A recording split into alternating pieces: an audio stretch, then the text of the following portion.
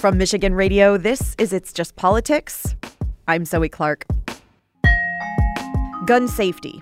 I refuse to let future generations of students grow up like we have, living in constant worry that any day could be their last. Decriminalizing abortion. It's terrifying to know that a nearly century-old ban remains on Michigan's law books, threatening to label me a felon. And adding LGBTQ protections to the state's civil rights law. It is immoral to deny someone their right to identify how they choose and how they truly are inside of themselves. Plus, moving big tax breaks through both chambers. It was a busy week in Lansing, and there are no better folks to have us break down what is happening, and maybe more importantly, the why, than Emily Lawler, politics editor at the Detroit Free Press. Hi, Emily. Hey. Chad Livengood, politics editor at the Detroit News. Hello, Chad. Hey, Zoe. And Rick Pluta, he is co-host of It's Just Politics and senior Capitol correspondent at the Michigan Public Radio Network. Hello, Rick. Hi, Zoe. So, Emily, we have talked a lot since the November election about the fact that Democrats who haven't been in charge in Lansing in 40 years are now in control. And this idea that they have thus 4 decades worth of pent-up policy proposals. And this week, the Democratic social policy agenda was front and center. Yeah, absolutely. I think, you saw the response to the MSU shooting and that those gun safety bills really moved up the legislative calendar. We saw both the House and Senate committees open hearings on those this week. I wouldn't be surprised if those moved pretty quickly. And then we saw a first chamber passage of the LGBT protections amended into the Elliott Larson Civil Rights Act in the Senate. And then in the House, the first swipe at repealing some of the 1931 abortion law and associated items in the penal code as well. So, it was really sort of a strong start. I know that it sounds kind of strange to say it's a start in March here, but I think, getting all of those bills drafted and through the committee process is certainly something that takes a few weeks. And I think the legislature really, like you say, this week was a definitive step toward their policy agenda. Yeah, they're definitely, for lack of a better word, marching forward here, especially since they got the tax relief figured out. They got a bill passed repealing parts of the tax on pensions that they have long sought since the decade since former Governor Rick Snyder and the Republican legislature implemented that. They've also restored the earned income tax credit. And those were huge campaign priorities for Democrats. They didn't get immediate tax relief. They didn't get rebate checks because they couldn't get enough votes from Republicans to make the law have immediate effect. But they did get their main agenda passed. And now they're just clearly just kind of pushing forward on other items at what looks like could be, some pretty quick and breakneck speed. And we will dig into all the details in what taxes folks will and won't be possibly seeing soon. But let's quickly get back to the social agenda. And Rick, you reported on the gun safety bill hearings this week. There were 2 days of hearings in a state Senate committee. Where do things stand? I think it's fair to say that gun bills in this session will not languish, but they're also not moving with lightning speed. We don't know exactly when the committee process will morph into sending bills to the floor to be voted on. And it seems like that's because Democrats want to make sure that they take the time to make the strong case that this is the way to go, that even though there's a lot of interest in moving gun control bills ahead after the tragedies at Oxford and MSU, that there's also going to be a legal and a moral platform created to sort of inoculate these from the arguments that are made against them regarding self-defense and potential court challenges, that all of that, will come into play. Emily, the state house repealed the state's 1931 abortion law that criminalizes abortion this week. That's even though it's no longer constitutional. This was significant, though, particularly because many Democrats ran on this issue in November. That's even though Proposal 3, adding reproductive freedom to the state's constitution, passed. Yeah, I think it's no question that Democrats owe some of their electoral success to the fact that that ballot proposal, Proposal 3, which enshrines a right to abortion in the Constitution and a right to reproductive freedom overall, was responsible for helping Dems up and down the ticket. On paper, this looked like it could be a Republican-leaning year, and it turned out the opposite of that here in Michigan, I think largely due to the fact that we did have that proposal on the ballot. So, I think that sort of becomes a mandate for Democrats to do something about these laws, even though they are dormant. We saw, those laws had been dormant since the 1970s when the Roe versus Wade decision came down. But when the Supreme Court overturned that decision, we really saw the state thrown into uncertainty and relying on some legal cases and court rulings that could be kind of piecemeal and confusing to keep abortion legal in the state. And I think that, with Dobbs throwing Roe into question and, even though there is this constitutional protection now, I think that there's a vested interest from Democratic lawmakers in making sure that we don't throw ourselves into that state of confusion again. And frankly, just cleaning up the books, right? These laws have not only been rendered unenforceable, but unconstitutional based on what we added to our Constitution this last election.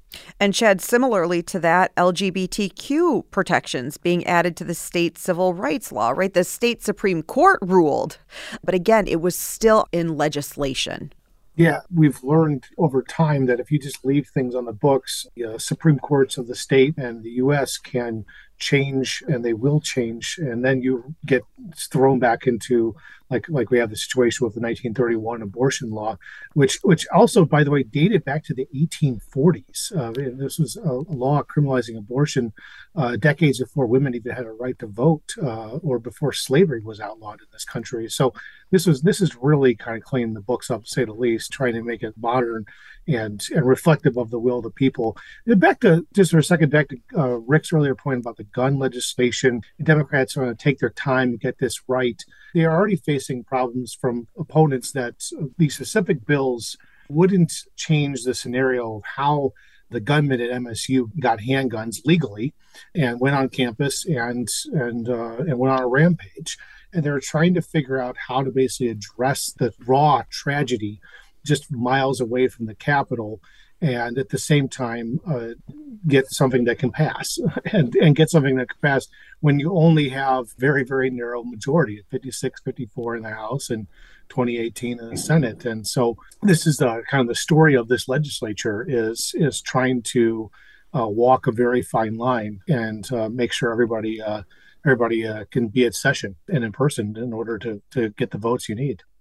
And Democratic leaders, especially Senate Majority Leader Winnie Brinks and the committee chair Stephanie Chang, have said repeatedly that, right now we're talking about background checks and safe storage laws and things of that sort. But this is just the first wave of legislation that we should expect dealing with guns, gun violence, and mental health services, and just the whole panoply of things that come into play when we talk about not just access to guns, but why people act out violently. I also think it's worth noting that, one difference in this Democratic-led legislature versus the Republican-led legislature is that they're looking to put people on the record about this. Frankly, these gun bills haven't come up for committee hearings, but they also haven't come up for floor votes. And frankly, there could be some Republicans who have to make some tough decisions about how they're going to vote on these bills. And, the Free Press undertook a survey of how lawmakers were thinking about the concepts behind these bills. And there's some openness on the Republican side, I think, to working on versions of these bills that they could support too. So I think just putting people on the record will be a different step than we've seen in the past. Indeed, Emily, we talked to your colleague, Clara Hendrickson, last week, and she sort of ran down where Democrats and Republicans stood. We also talked about recent polling from Glenn Gariff Group that shows Michigan voters are in favor of safe storage laws, universal background checks, as well as red flag laws. That's Emily Lawler, politics editor at the Detroit Free Press. We're also joined by Rick Pluta, senior Capitol correspondent at the Michigan Public Radio Network, and Chad Livengood, politics editor at the Detroit News. So, Chad, let's turn back to economic policy. You talked a little bit about it at the top of the show. Tuesday and Wednesday felt a little like watching a tennis game. That's if the tennis ball was tax breaks and there were also multiple tennis balls all sort of going at once. So we've got this issue of economic incentives, plus the repeal of the state's pension tax and increasing the earned income tax credit. How is this all working out at once? Well, it's seemingly barely working out all at once, but the governor made a priority to try to lock in some money for economic incentives in this sort of interstate battle for automotive electric vehicle battery plants and automotive investments in general. And we've seen this with the big GM investment in the new plant, the battery plant they're building west of Lansing, and their expansion of their Orion Township assembly plant.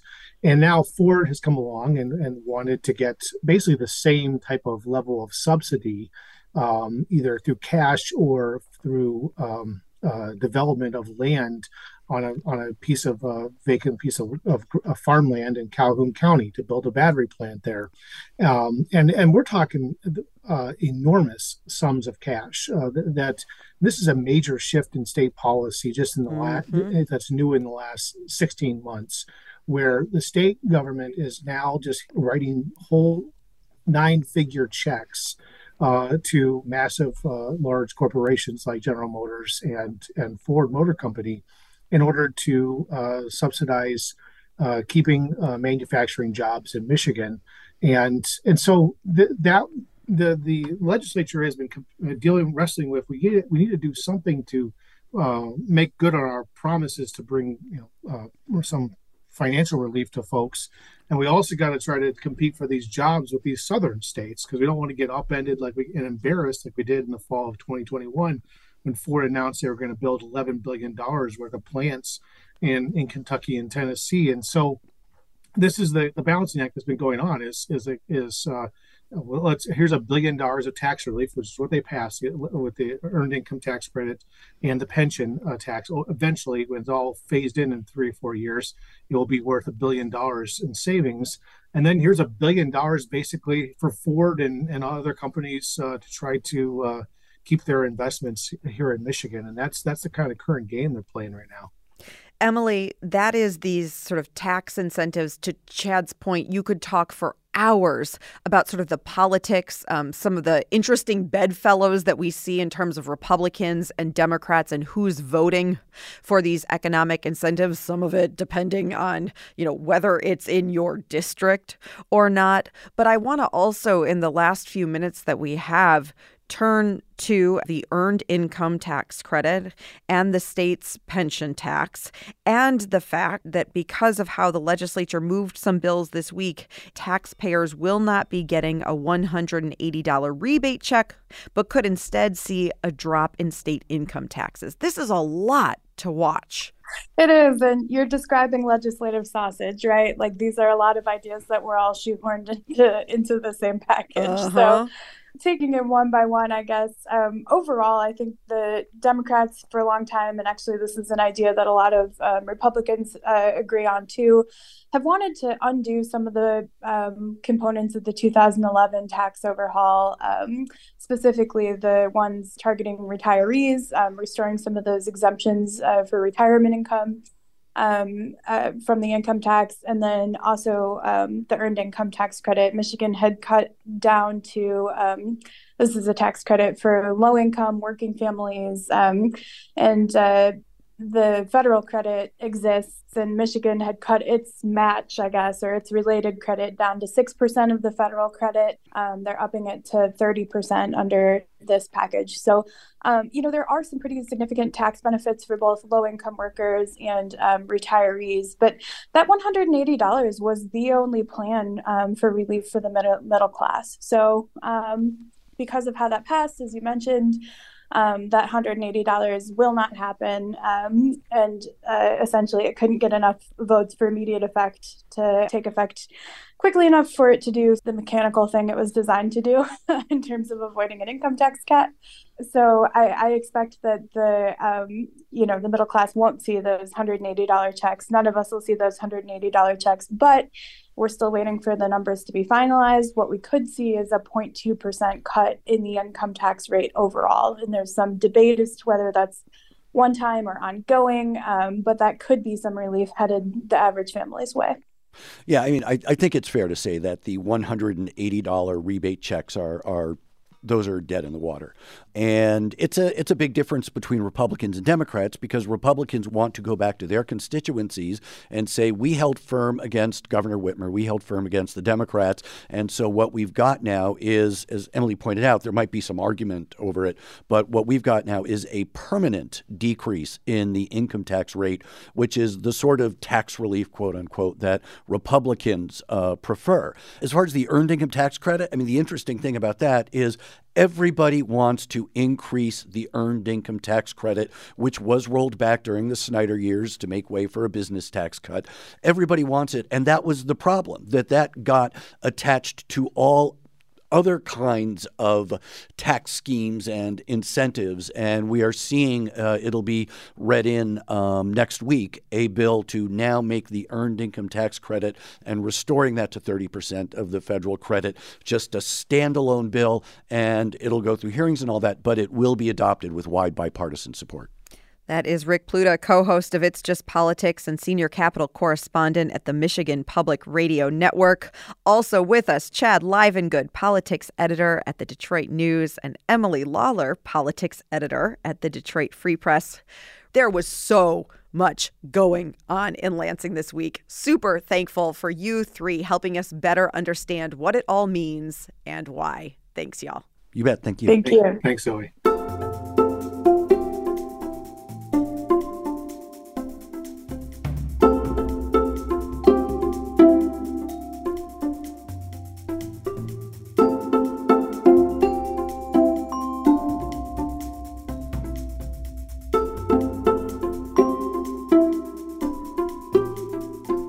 And if you're looking for more details on some of the legislation and policy proposals that we talked about today, head to michiganradio.org. There on the It's Just Politics page, we're linking to a bunch of different articles that you can dig into yourself.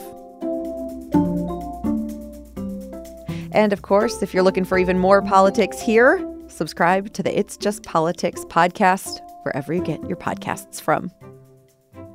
And that's It's Just Politics for today. I am Zoe Clark. Let's talk again next Friday.